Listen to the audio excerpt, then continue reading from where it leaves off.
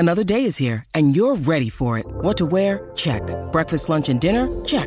Planning for what's next and how to save for it? That's where Bank of America can help. For your financial to-dos, Bank of America has experts ready to help get you closer to your goals. Get started at one of our local financial centers or 24/7 in our mobile banking app. Find a location near you at bankofamerica.com/talktous. What would you like the power to do? Mobile banking requires downloading the app and is only available for select devices. Message and data rates may apply. Bank of America N.A., member FDIC. When you need mealtime inspiration, it's worth shopping Kroger, where you'll find over 30,000 mouth-watering choices that excite your inner foodie. And no matter what tasty choice you make, you'll enjoy our everyday low prices, plus extra ways to save, like digital coupons worth over $600 each week. You can also save up to $1 off per gallon at the pump with fuel points. More savings and more inspiring flavors make shopping Kroger worth it every time. Kroger, fresh for everyone. Fuel restrictions apply.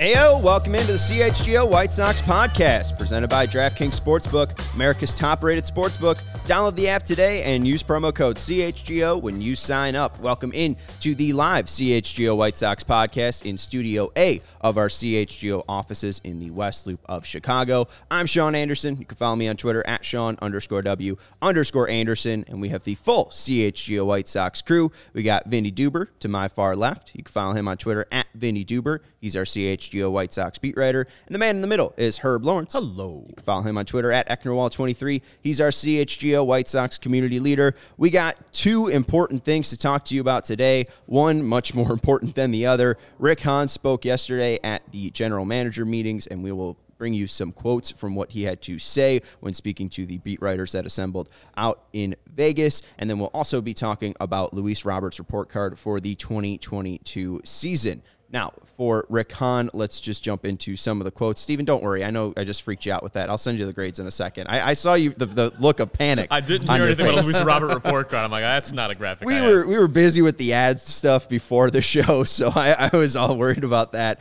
I'll send you the grades. I know that's a pretty easy graphic to throw together, but don't worry about that. Vinny has a brand new article up on allchgo.com talking about the departure of A.J. Pollock, which we talked about on yesterday's show, but then also you worked in some of the quotes from Rick Hahn, and most importantly, Oscar Colas was brought up unprompted by Rick Hahn. We didn't even have to ask him a question about Oscar Colas. You asked Herb and I yesterday about Oscar Colas, and we were like, yeah, he's probably not going to be on your opening day right fielder for the White Sox. It'll probably be there sometime next year. Well, Rick Hahn wants to let everybody know that Oscar Colas is going to be firmly in the mix for one of them outfield jobs next year. I would imagine right field probably makes the most sense for him, but a lefty bat, a powerful season down in the minor leagues, just an excellent season down in the minor leagues.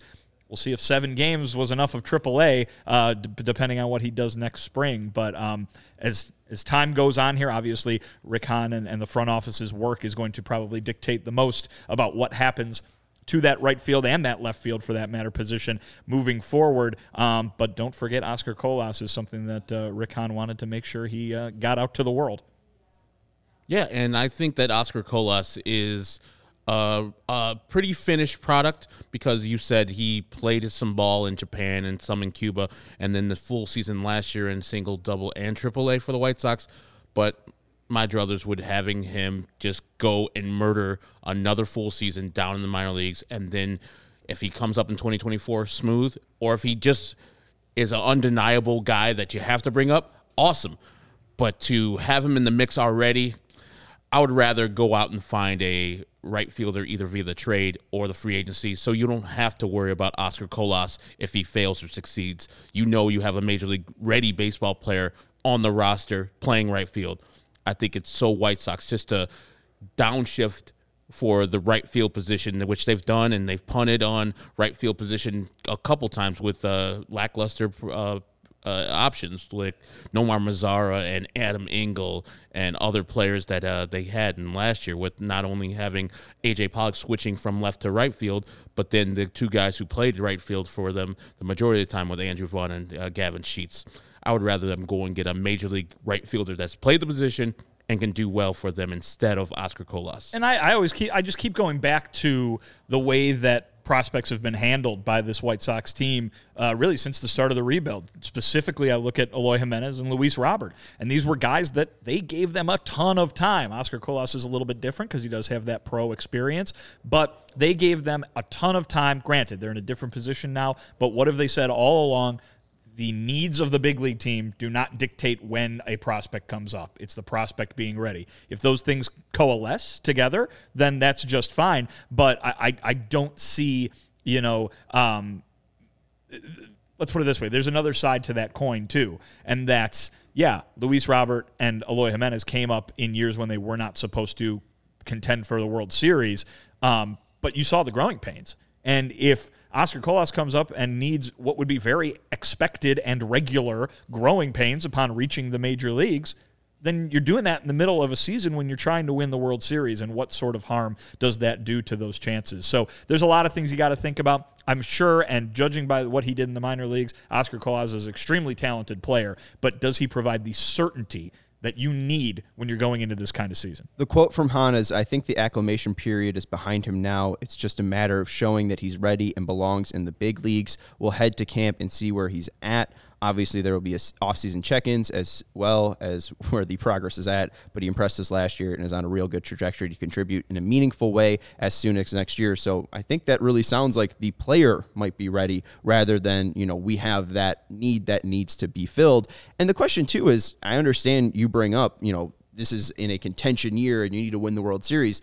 The team that just won the World Series at arguably one of the most important positions just rolled with a rookie, and he won World Series MVP. So is it naturally a drawback when Jeremy Pena at 24 years old has a ton of success in his first year? Michael Harris for the Braves has a ton of success in his first year as well when he comes up. Spencer Strider, you could throw in the argument as well. Adley Rutschman. Like, what is holding Oscar Colas back? Because it's not like he's 21 years old. He's 25 years old with a lot of different experience and just showed that over 3 levels, he could hit pitching. Well, I'm not like James Fox or Mike Rankin or the folks at White Sox Daily where they know how good of a prospect these people were when they coming out. But just in my anecdotal memory, Luis Robert and Eloy Jimenez were not can't miss, but pretty close to can't miss prospects. They were both top 3 prospects in baseball, if memory serves. Yeah, and so those guys were up there, and Oscar Colas is not.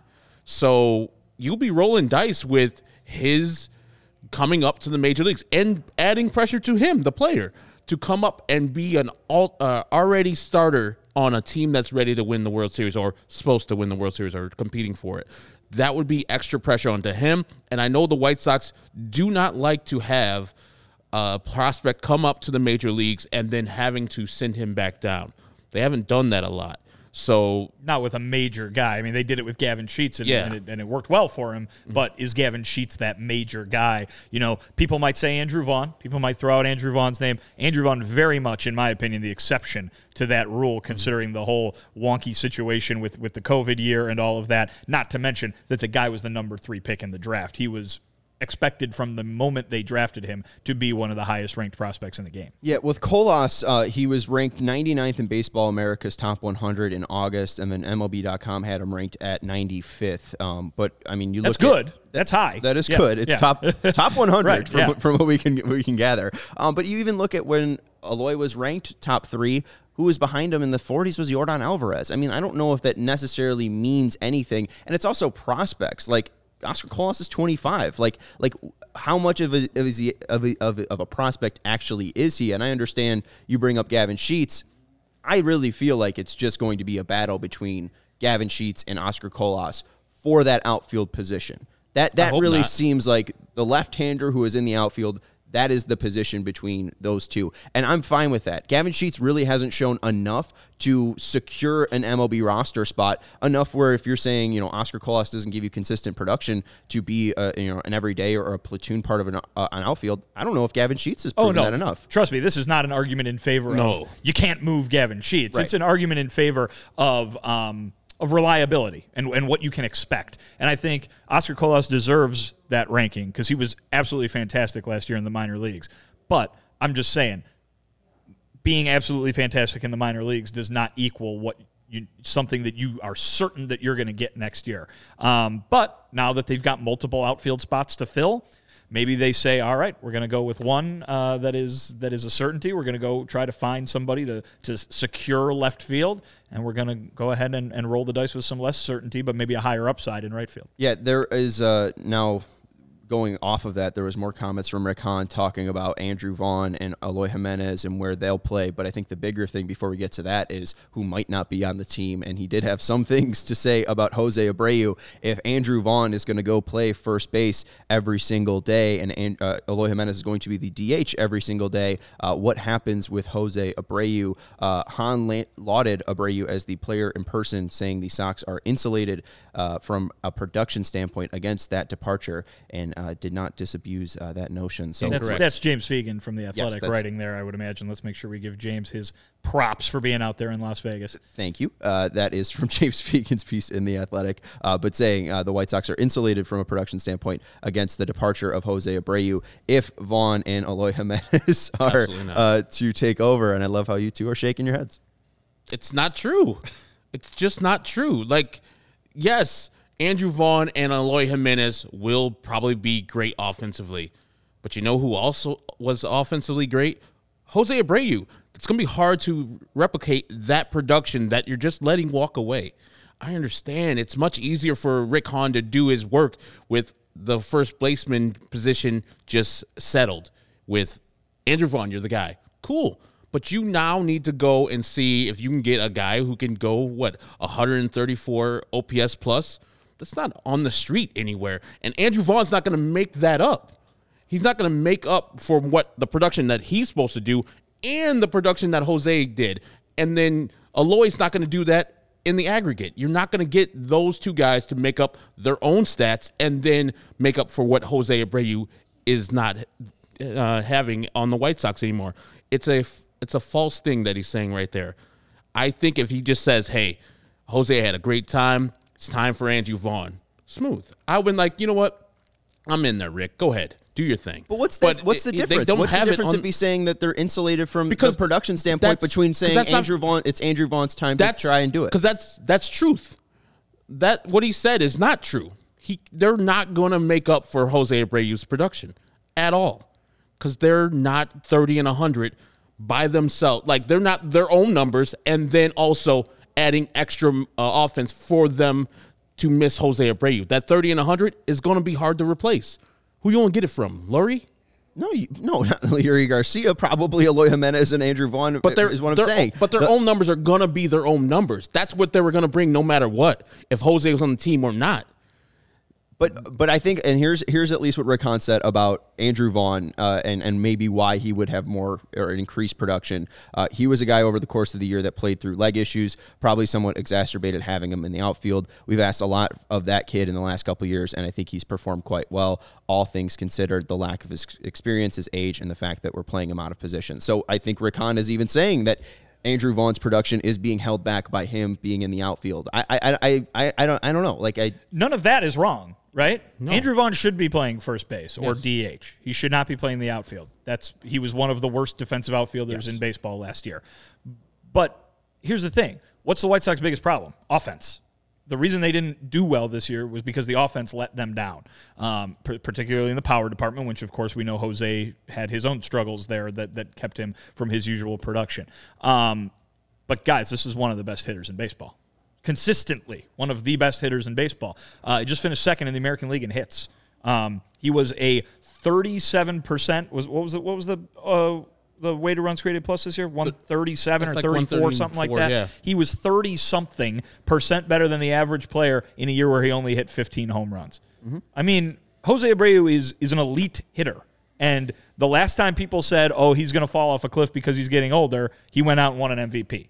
So I don't think you can sit here and tell me, Jose's not going to be that going forward. He's given you every reason to believe that he is going to be that going forward. And this is the thing, like, how do they know that if they're saying that Jose is probably not going to be the Jose going forward, how do they know that Eloy and Andrew Vaughn are going to ascend to heights that they never reached? But isn't that the hope at this point, especially when you're looking at 2023, and we'll hit the ad break soon and we'll bring in some more numbers, but this player that's getting paid the second most amount more, and it wasn't more than Jose Abreu. Jose Abreu was making about $18 million, but Yohan Moncada is going to be making basically $18 million next year. Your idea, or what this team is built off of, is what this team is built on is on those guys taking that next step forward. In 2023, Jose Abreu wasn't supposed to be the best player on the White Sox. It was supposed to be Luis Robert. It was supposed to be Eloy Jimenez. And it was supposed to be Andrew Vaughn. This is now the time for those guys to step up. And do you have answers to the question, are those guys going to be the best players or better than Jose Abreu next year? You don't have the answer to that question. Abreu is consistent. You know what? Dylan Cease is about to finish second in the Cy Young vote, most likely, second or third, we would imagine. He was the only player on the team that had a higher B WAR than Jose Abreu in 2022. Yeah, how are you going to replace this team? That? This is if they let Jose Abreu go, they are worse than they would be without. Correct. I agree with that, but also I think it clears up issues that this team has, and we can argue that yes, what is factual in 2022, Jose Abreu led the team or second in team first in hitters in B WAR, but also in WAR, what is it good for? WAR specifically. WAR. Yeah.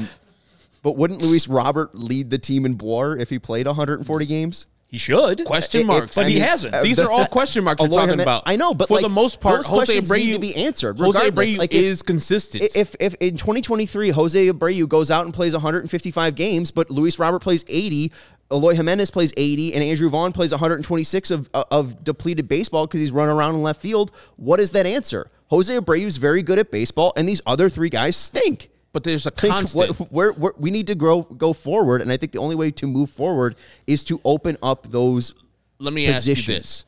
There's a constant with Jose. You know he's going to post every day. You know the numbers are going to be right at the end of the year. There's question marks. Can Andrew Vaughn be anywhere near what Jose Abreu is? Can he? They hope so. They hope. That's hope. That's hope. Same thing with Eloy Jimenez. I think if he plays, he's going to hit a bunch of home runs, and he's going to hit the baseball. Big question mark. And same thing with Luis Roberts, which we'll get to the grades later, and it'll be part of that discussion. You're rolling dice that these guys are going to be automatically at the top of their potential in 2023. And you know there's a constant. There's a comfort. There's a bed that you know is going to be nice and soft for you. And Jose Abreu, you lay in it, you're going to go to sleep right perfectly. But instead, you want to sleep on the fucking rocks and make sure it's thinking like, oh, man, I want to see if this works today and helps my back problems. No, Jose's the comfort of every day. He's the Tempur-Pedic sleep system. He's the safety blanket. Exactly. He is the White Sox pacifier. Here's the thing. We're going to be on the streets. Herb, they've already made those commitments. Yeah. This team is built on what you just said, Sean. Eloy being good, Vaughn being good, Robert being good. But they're trying to win the World Series. Yes. If you believe, like Rick Hahn and the White Sox believe, that this core is still capable of being a championship contender, why would you take away from it a player who is going to make you better? I think, here's all I'm arguing. Is Andrew Vaughn going to be better at first base? The logic sounds good. No, the logic sounds good, right? Better at first base than in the outfield. The logic seems good. Yes. Is Eloy Jimenez less risking his health less by being the DH than he is versus left field? Yeah, I would say so. Is the White Sox lineup better if it has Eloy Jimenez and Andrew Vaughn and Jose Abreu, or is it better if it has Eloy Jimenez and Andrew Vaughn? I think that there could be an argument that Eloy Jimenez, Andrew Vaughn could provide a better lineup just because, again, you have those guys playing the right positions. I don't think the math adds up. Eloy Jimenez in 84 games had a weighted runs created plus of 144. What Hahn Sean, said about... My point being is that those two guys are already supposed to have played 140-something games. But why haven't they? Because they're playing the outfield. They're playing positions they shouldn't. Eloy Jimenez is pulling up in left field because he's trying to chase down a fly ball. I don't see him being an outfielder anymore in his position, but they've signed him to $9 million this year, and it's only going to go up to $11 million next year. They have to make him play 140 games, and the only path for that to happen is him being a designated hitter. Andrew Vaughn has clearly struggled in the second half in August and September after playing in the outfield. You take out all of those months, and just in his career, he's got a weighted runs created plus of 115. It's not great, but it's still 15% above the average. You got 144 weighted runs created plus of Eloy Jimenez, and if he gives you 140, and if Andrew Vaughn gives you 115 at first base in 140 games, I think that you can make up the production. So here's the thing, and here's what I'm thinking, and I don't know if your opinion is this, but it's what it sounds like to me. You're not arguing that the White Sox are better without Jose Abreu. You're arguing that the only way the White Sox can ensure healthy seasons from these two players is to get rid of Jose Abreu. Yes. That's a bad situation to be in. Yeah. They're in a bad situation. I'm just saying that does not make the White Sox better. It makes them less. It means that that's the answer to their injury problem. And Rick Hahn should know that you don't cut your nose to spite your face. Like Jose Abreu at first base, you know is going to get that production. Now you're trying to pigeonhole these guys into their correct positions because you didn't build a correct team. And now you're letting it go your best player offensively just because you didn't build a complete team. Why is it pigeonholing Andrew Vaughn into first base? As he says, Andrew Vaughn, the first thing, the quote from Rick Hahn, Andrew Vaughn is a first baseman. He goes on and says that it's not possible or out of the possibility that he could play in the outfield in 2023. No. He leaves that door open. He also says that, hey, we could trade some people. So, like, it's not even for sure and certain that he's going to be on the team, Andrew Vaughn, in 2023. But that also makes no sense to me, letting Jose Abreu seemingly walk and then trading Andrew Vaughn. It just seems clear that the options are going to be Vaughn at first base and Eloy Jimenez at DH. That doesn't sound like a bad option to me. It's fine, but here's the thing. I'd rather get a 29-year-old to play left field than a 36-year-old first baseman. It is a pretty crummy situation to be in when you have to explain away, we couldn't bring our franchise icon and best hitter back because these guys get hurt all the time. And when that's a crummy situation to be in. And when it happens, how do you fix it? It's definitely going to happen. When Eloy gets hurt, I'm going to look at you, Sean. I'm like, was it better? When you know Jose Abreu, like, tell me today, you think Jose Abreu is going to play 150 games next year for some major league absolutely. team? What? I have no other data to say no. Right. He's going to go out and play 150 games. He's going to hit 15 home runs, 40 doubles, and drive in 78 or whatever. 78? That's a little short. He's not hitting home runs. Well, he didn't hit home runs in this one past year. season. And that's what you're doing. You're looking at Vaughn and saying, man, those 17 home runs in a full season are delicious. Oh, he's going to hit 36 because he's comfortable playing at first base. That seems weird. That seems odd that he's just going to be better at hitting because he's not playing the field or position He'll that be he doesn't. Stronger. Like the whole point is what they're saying. Then he needs to work in the off season to be stronger all season long because he keeps on excuse after excuse after excuse for Andrew Vaughn. Oh, his rookie year, he hit the wall. He went down. He got an injury in his back. This year, it was. How's that an excuse? He injured Those his are excuses. Back. Those are excuses. He hit the ground and hurt his back, and then played for 2 more months. It's not. I don't know if that's an excuse. That is an excuse. How is that an excuse? That's an excuse. You're already creating alibis for him. You're like, oh man, if this man is just playing first base, he's gonna hit 30 home runs. How do I know this? We got to roll dice on Andrew Vaughn just because he's not good at any other position. Here's the last I'll say on it. We got a legend out here, and we're out here just saying, no, get out of here. Here's the last I'll say on it, which is, I stand by my stance that the White Sox are worse without Jose Abreu than they would be with him. I agree. Their offseason work gets a lot harder if they don't bring back Jose Abreu because they need to go find guys who are going to help make out for them. And that's what the next segment's about. So, Mercy, thank you for that transition. I will just say this because we do have an ad read, so you can't actually butt in, Herb. Damn it. But April 8th to July 17th, 72 games from Andrew Vaughn, a slugging percentage of .470 after the All-Star break when those legs got tired, which is, hey, if you want to make fun of him for, that's fair. Yep. But a slugging percentage of .370. I mean, it dipped 100 points over those same sample size. I think there is something there, and it happened in the season before. Maybe they should just stop playing that guy in the outfield. NBA fans, the wait is over. Basketball is back, so tip off the season with DraftKings Sportsbook, an official sports betting partner of the NBA. New customers can make any $5 NBA moneyline bet and get $200 in free bets if your team wins.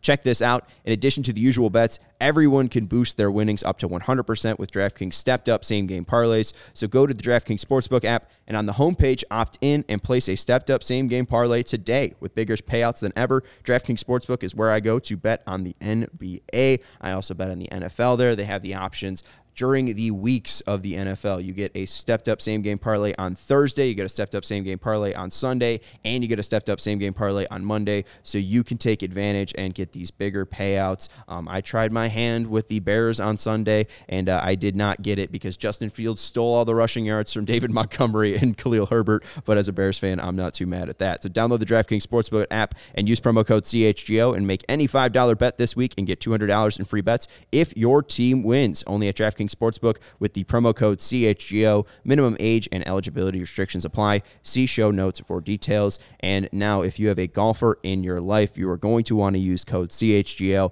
on pinsandaces.com. They're the official golf apparel partner of CHGO. We love our Pins and Aces gear, and our guy Steven hit the links recently on one of his off days and one of these November days when it was 70 and got tons of compliments on and off the course on his Pins and Aces gear. They're family-owned golf and apparel business, and they make amazing polos, hats, golf bags, and even our favorite product, the beer sleeve. If you have a golfer in your life, this would be a perfect stocking stuffer this holiday season. It's an innovative product that allows you to store 7 beers right inside your golf bag and keep drinks cold this entire round. So check out pinsandaces.com and use code CHGO to receive 15% off your first order and get free shipping. That's pinsandaces.com. All right, let's go into what the White Sox roster looks like, because you still have money possibly to bring in Jose Abreu.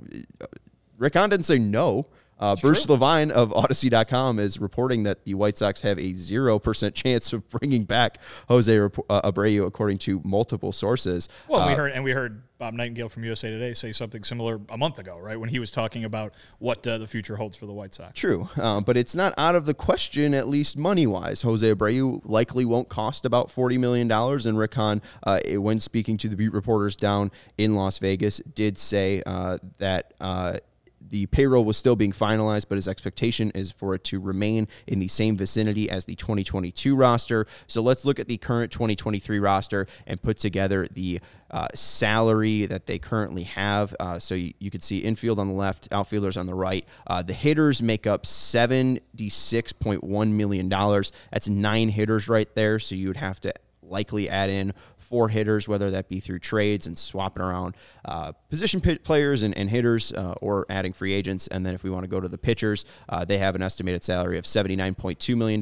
That's 11 pitchers, so you'd need 2 more. So arguably, they have $40 million and 6 roster spots to fill. The main thing that I want to go to, because obviously this is the lead, I do think Vince Velasquez is coming back. $3.5 million. They're just going to re-sign him? I think so. I mean, he had his best year of his career. It just seemed this year. 4.87 ERA, baby. Let's go. First time under 5. Vinny the V. Not good. No, that roster looks incomplete. And if I did my math right, it's like $155 million. So you said like $40 million. There's players out there that they can, so, yeah. The Fangraphs estimation of the 2022 payroll was 196. And they're going to be in the same ballpark of their, $180+ million that he's 196, I think it ended up being. Yeah. Oh, baby, we're in the house. So I would think about going and get Michael Conforto.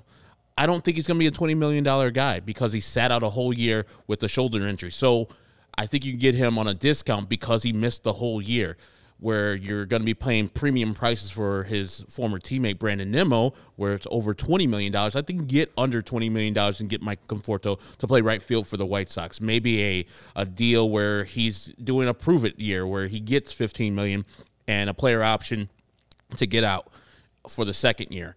Then you go and get a lefty starter for the rotation. Middle of the rotation guy like Martin Perez, Jose Quintana, who's more of the bottom of the rotation guy, but he had a spectacular year for the Pittsburgh Pirates and the St. Louis Cardinals.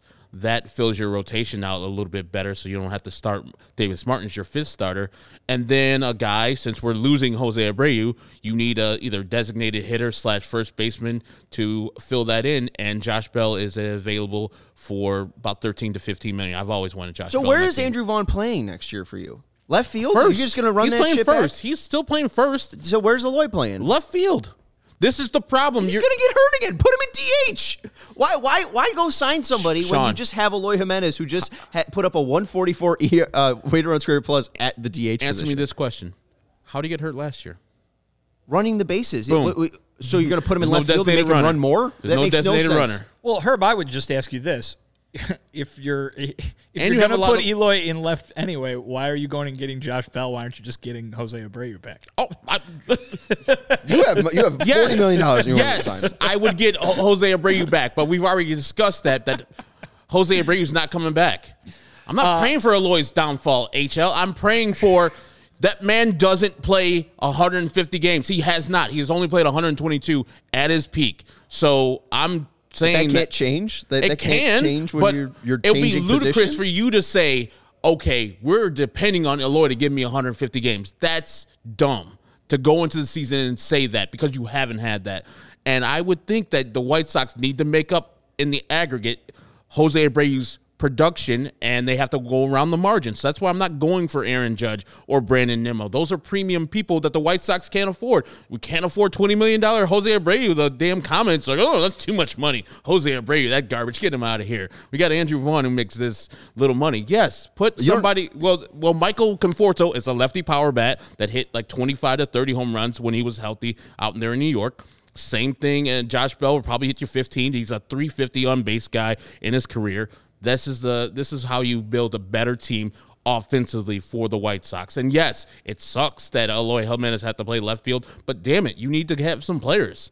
Who else is out there available that has Eloy still playing designated hitter, and who's a left fielder is available and the White Sox can afford? Let's answer Jaxo's question first because he dropped a super chat. Thank you very much, Jaxo, for the super chat. Will Hahn sign the big names like Judge, Turner, Bogarts, or Correa? I would love to see Trey Turner in a White Sox uniform. I'd love to see Aaron Judge in a White Sox uniform. I'd love to see Xander Bogarts or Carlos Correa in a White Sox uniform. It will not happen.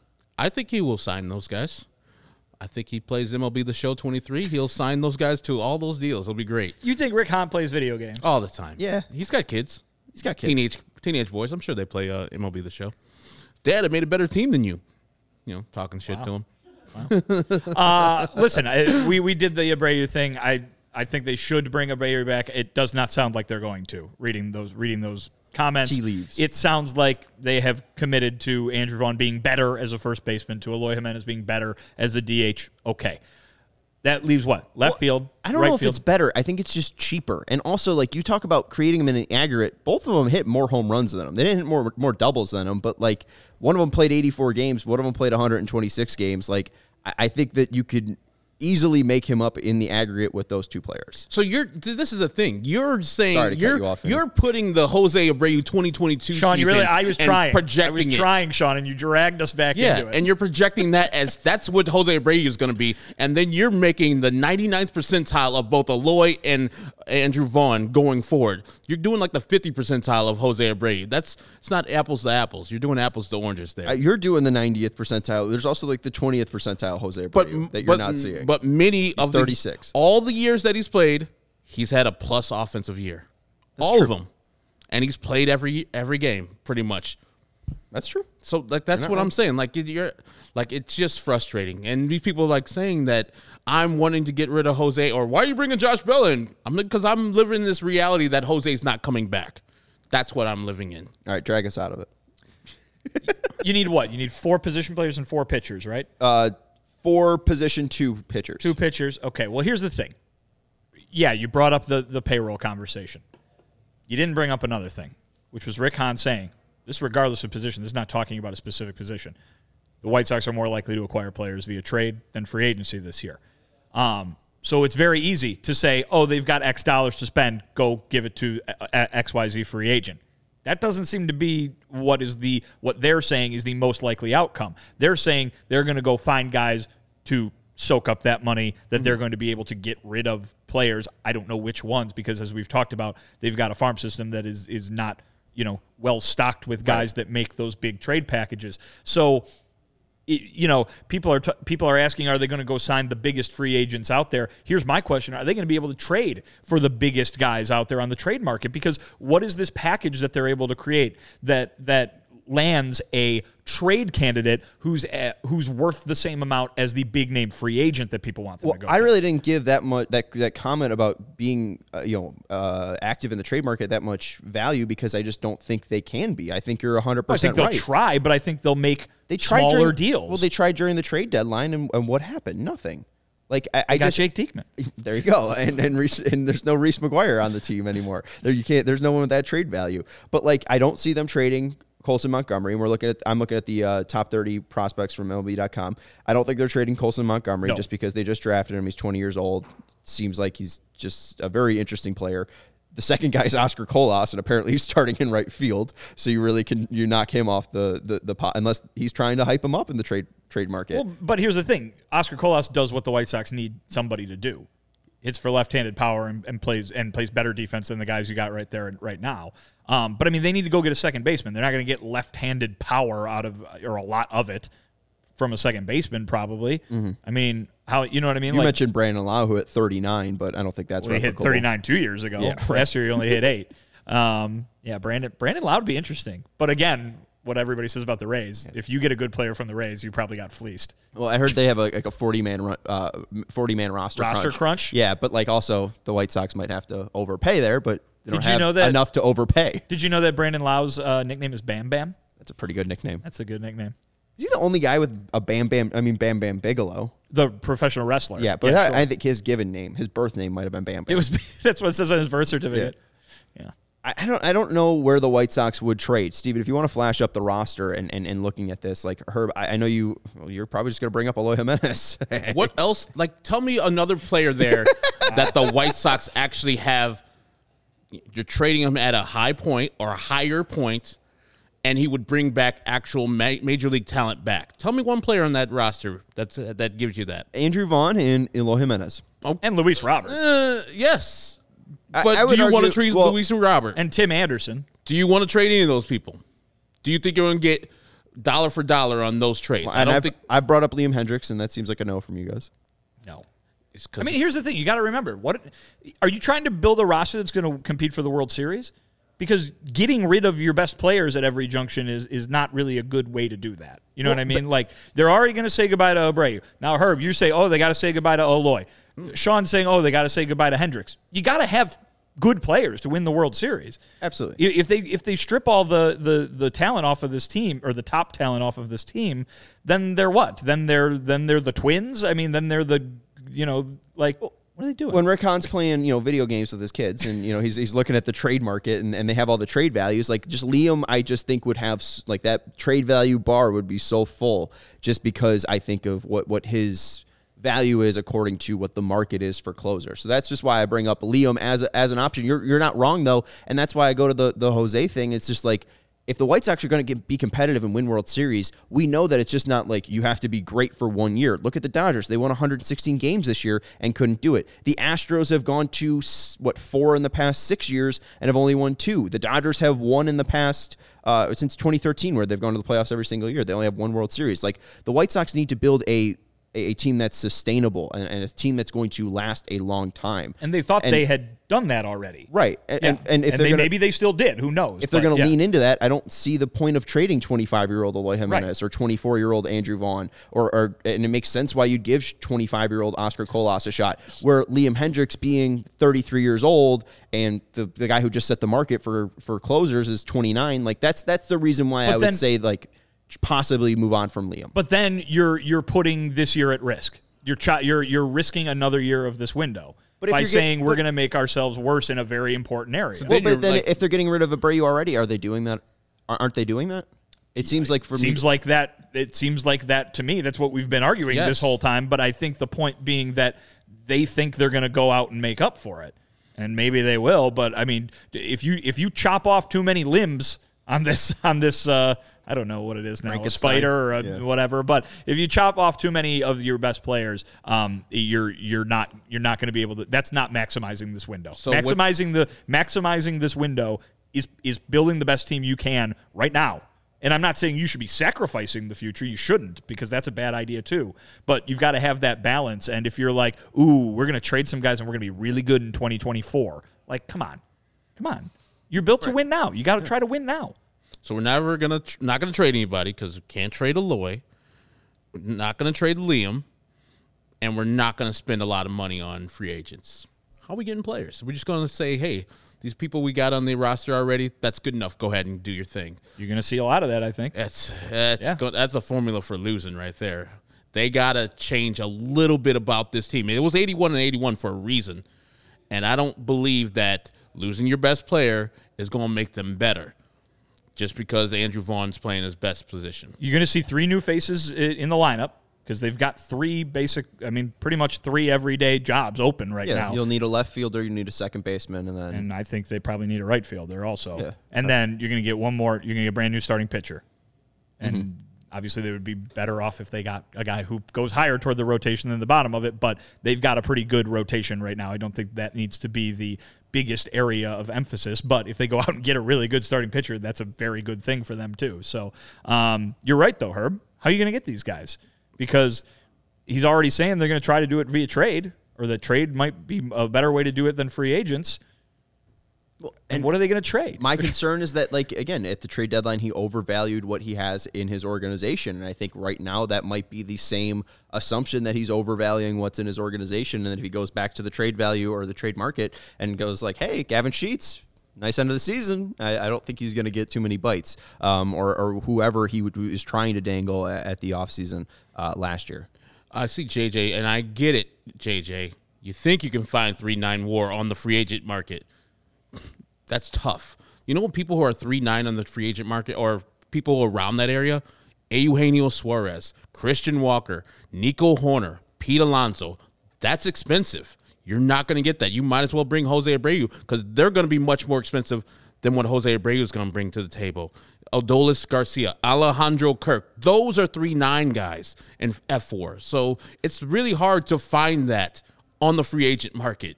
So JJ's other comment, by the way, is something Pedro Grifol brought up in the press conference, saying that, the White Sox did not do very well last year. They had all their problems, and everybody, if you would have gone by fan reaction, you would have assumed they were, 30 games under 500.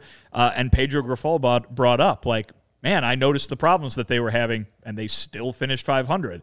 And everybody watching at home probably went, "Oh my God, they finished 500! How dare you remind me of that?" But JJ and Pedro are thinking alike. That makes me feel kind of sick, though, if Pedro Grifol's like, man, they should have won 75 games. It's like, oh, so they should have been everyone expected them to win 95. Well, but I mean, you heard Pedro call out what was wrong with them, and that he recognized it just like everybody else recognized it, and still they when they were locked in, they were locked in. It's basically what he said. Like they were a tough team to beat when they could beat anyone when they were locked in, and then they were kind of easier to get when they were not locked in. Sure. I thought that's what he said. No play. All right. Let's tell you about the DraftKings pick of the week. Clearly, it's not Eloy Jimenez because Herb is still stewing over there. But your kicker's lining up, and I'll tell you who your kicker is. Your kicker is going to be Alex McNulty, all right? And he plays for the Buffalo Buffs. Your kicker's lining up for a 34-yard field goal to win the game. The chances of him making this are very, very high because he's a very good kicker. The stakes are high, because you placed this bet when Buffalo was the underdog at plus 105, and then they became the favorite, and now they're back to the underdog, and the tension is high because you just went 3-0 in Maction. Your pulse is racing. Maction on a Wednesday, nothing beats it. He kicks it, and you watch as the ball goes, and this is the tension that you could create at DraftKings Sportsbook. I'm not sure if I did that right, but they're an official sports betting partner. Who are the Buffalo Buffs? Of the University of Buffalo. They're the Bulls. They're I thought they were the Buffs. That's South Florida. Colorado is the Buffaloes. Oh, Colorado's the Buffaloes, yeah. Yeah, this ad Buffalo Buffs. I didn't do this ad read the right way. DraftKings is fine. They know who you meant. Make every play feel this exciting with DraftKings Sportsbook, an official sports betting partner of the NFL. And I bet college football there each and every week. Your pick of the week is going to be the Buffs, or nope, not the Buffs, the Bulls money line tonight, as they will be taking on the Central Michigan Chippewas. I took Ohio to beat Buffalo.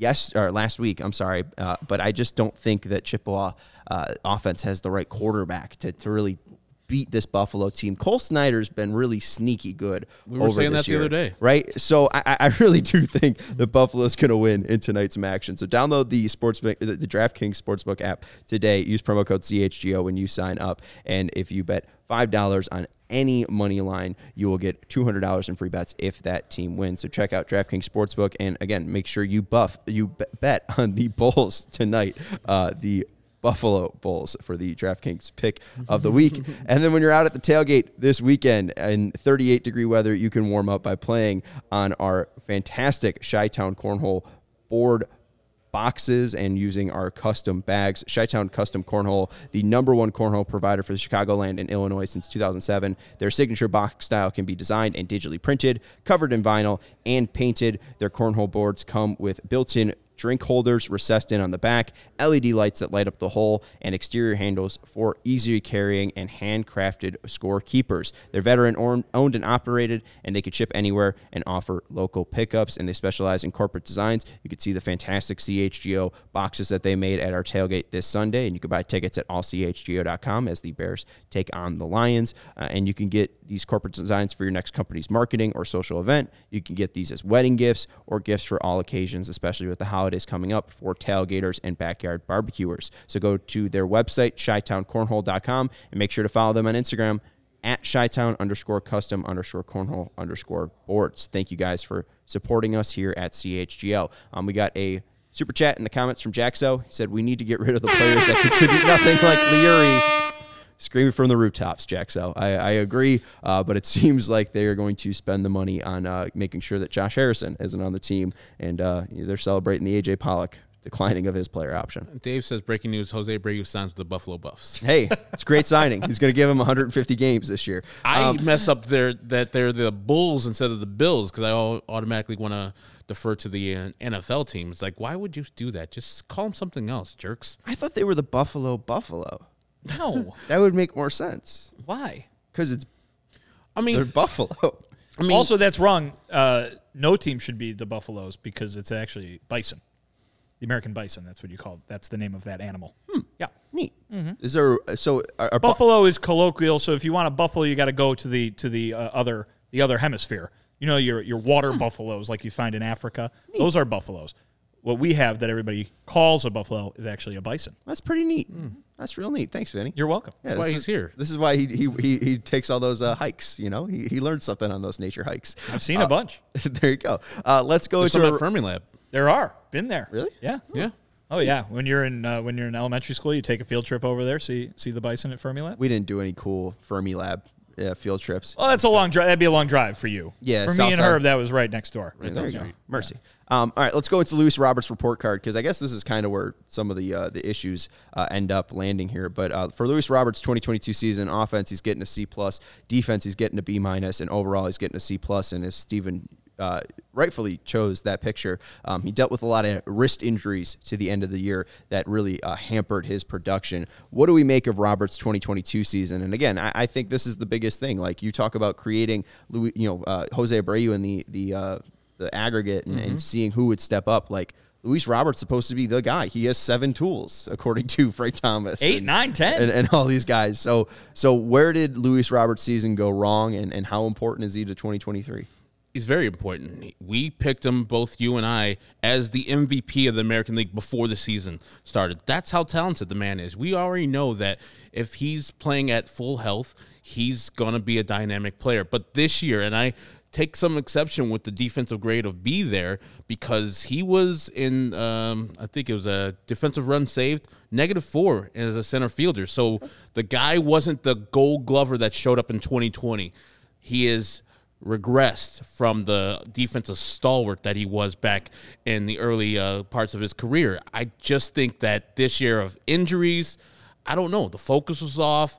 Like, I like playing through injuries every once in a while, but when you're trying to hit and your shoulder/wrist/arm is not working, they should have taken him out. And, he's a champion. He's a gamer. He's going to play whenever the manager puts him in the lineup. So that's a thing for him that is a positive. But I grade him on you should be an elite player in the league. So I gave him a C- overall because he was not an elite player this year.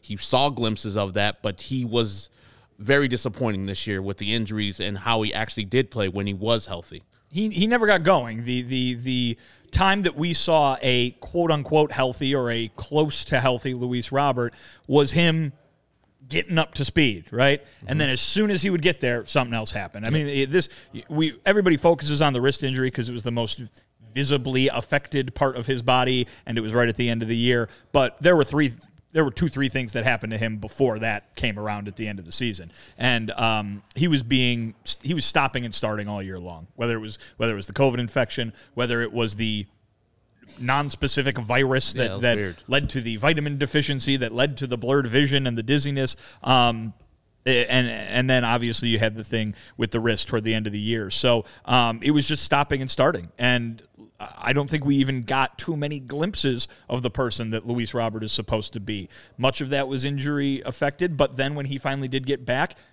again, through no fault of his own, just he needed that time to readjust, and by the time he was readjusted, he was hurt again. So it was very much an incomplete grade this year, I think, for Luis Robert. But again, like we keep saying with Eloy Jimenez, it is a situation where we have expected him to be this certain player, and all that's been dominating the storylines is that he hasn't been able to play a full season, So when you talk about the expectations, obviously the injuries play a huge role. We don't want to say that those are those guys' fault. They did not perform to get injured or anything like that.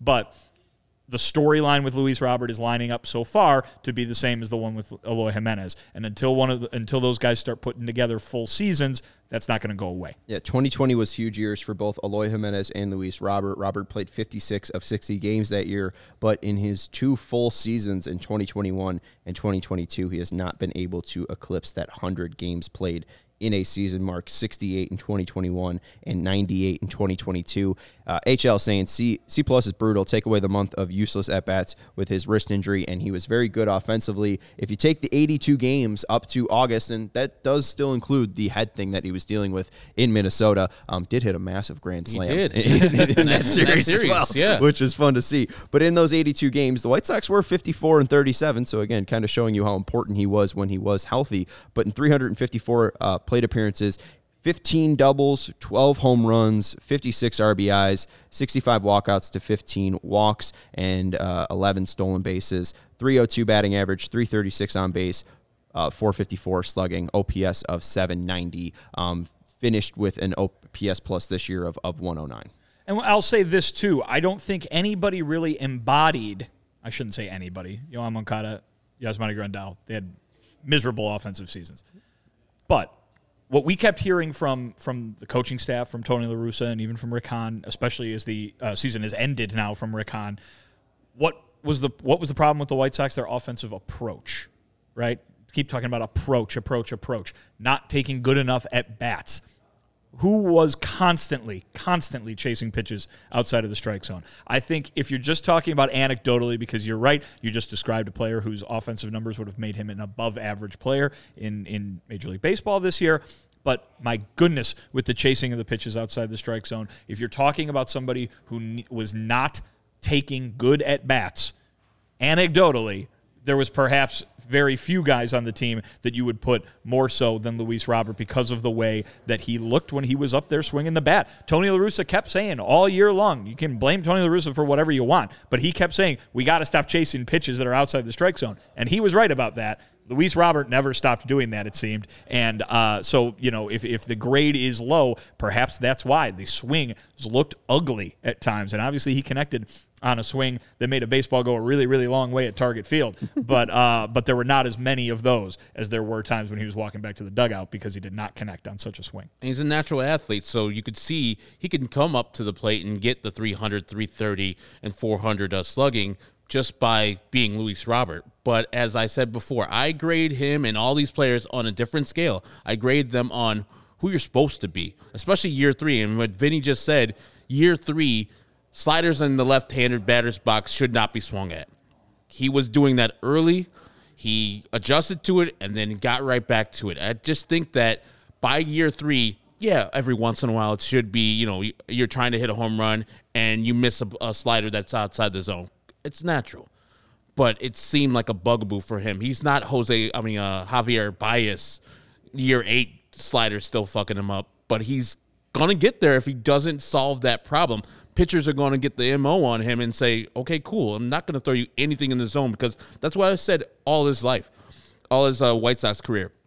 Throw that man anything in the zone, it's going to get hit and hit hard. You throw it out of the zone, you can get him out on those pitches.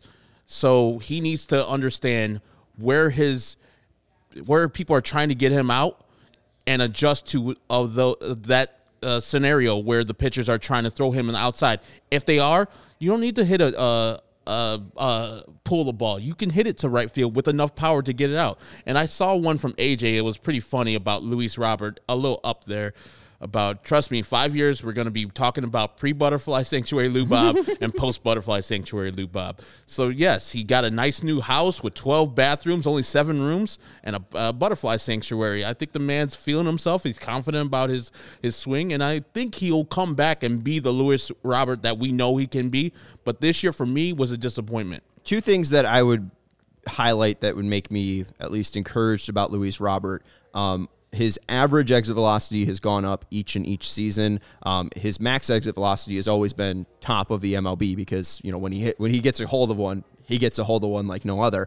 But in his first year, it was about 34 percentile, and then this year is about 55 percentile, which just tells me he's probably making more consistent contact. And if you look at the pitch types and the run value he had versus all the certain pitch types, there was not a single pitch that he had a negative run value against.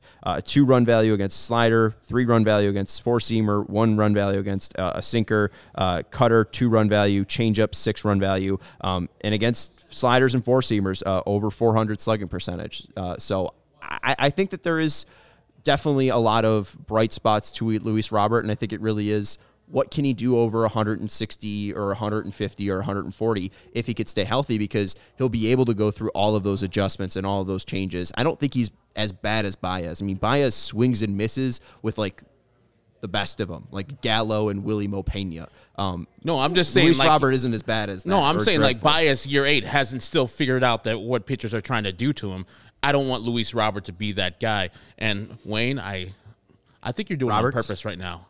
It just nails on a chalkboard when you call him Roberts. Just call him La Pantera. It's one guy.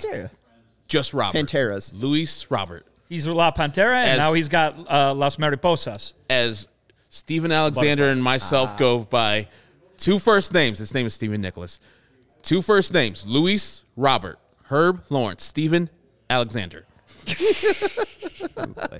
All right, let's get to do it for the CHGO White Sox podcast. Luis Robert's going to mean a lot to the Sox in 2023, and he ain't going anywhere. But we'll still try to figure out which White Sox will be traded by Rick Hahn this offseason. That's Vinny Duber. He's got 3 brand new articles from this week up on allchgo.com, talking about the possible replacements at second base, talking about Rick Hahn's recent comments at the GM meetings, and then also examining his prior comments about the roster. And now you can kind of compare what he said during the Pedro press conference and now what he's now said at in Las Vegas. Again, follow him on Twitter at Vinny Duber. He's our CHGO White Sox beat writer. Brian Roberts, now on the Sox. We only have one more show with Vinny until he's going out to the Laying Down Under. Oh, God. Listen to the greatest music ever. AC/DC? Men with Hats. They're men without hats. Oh. Thank you. Darn. That's Herb Lawrence. You can follow him on Twitter. We are both men without hats. You can follow him on Twitter at Ecknerwall23. He's our CHGO White Sox community leader. I'm Sean Anderson. You can follow me on Twitter at Sean_W_Anderson. Thank you to Steven Alexander Nicholas for producing the show. And we'll talk to everybody in the chat tomorrow. Thank you guys for hanging out with us and the support. Go Sox.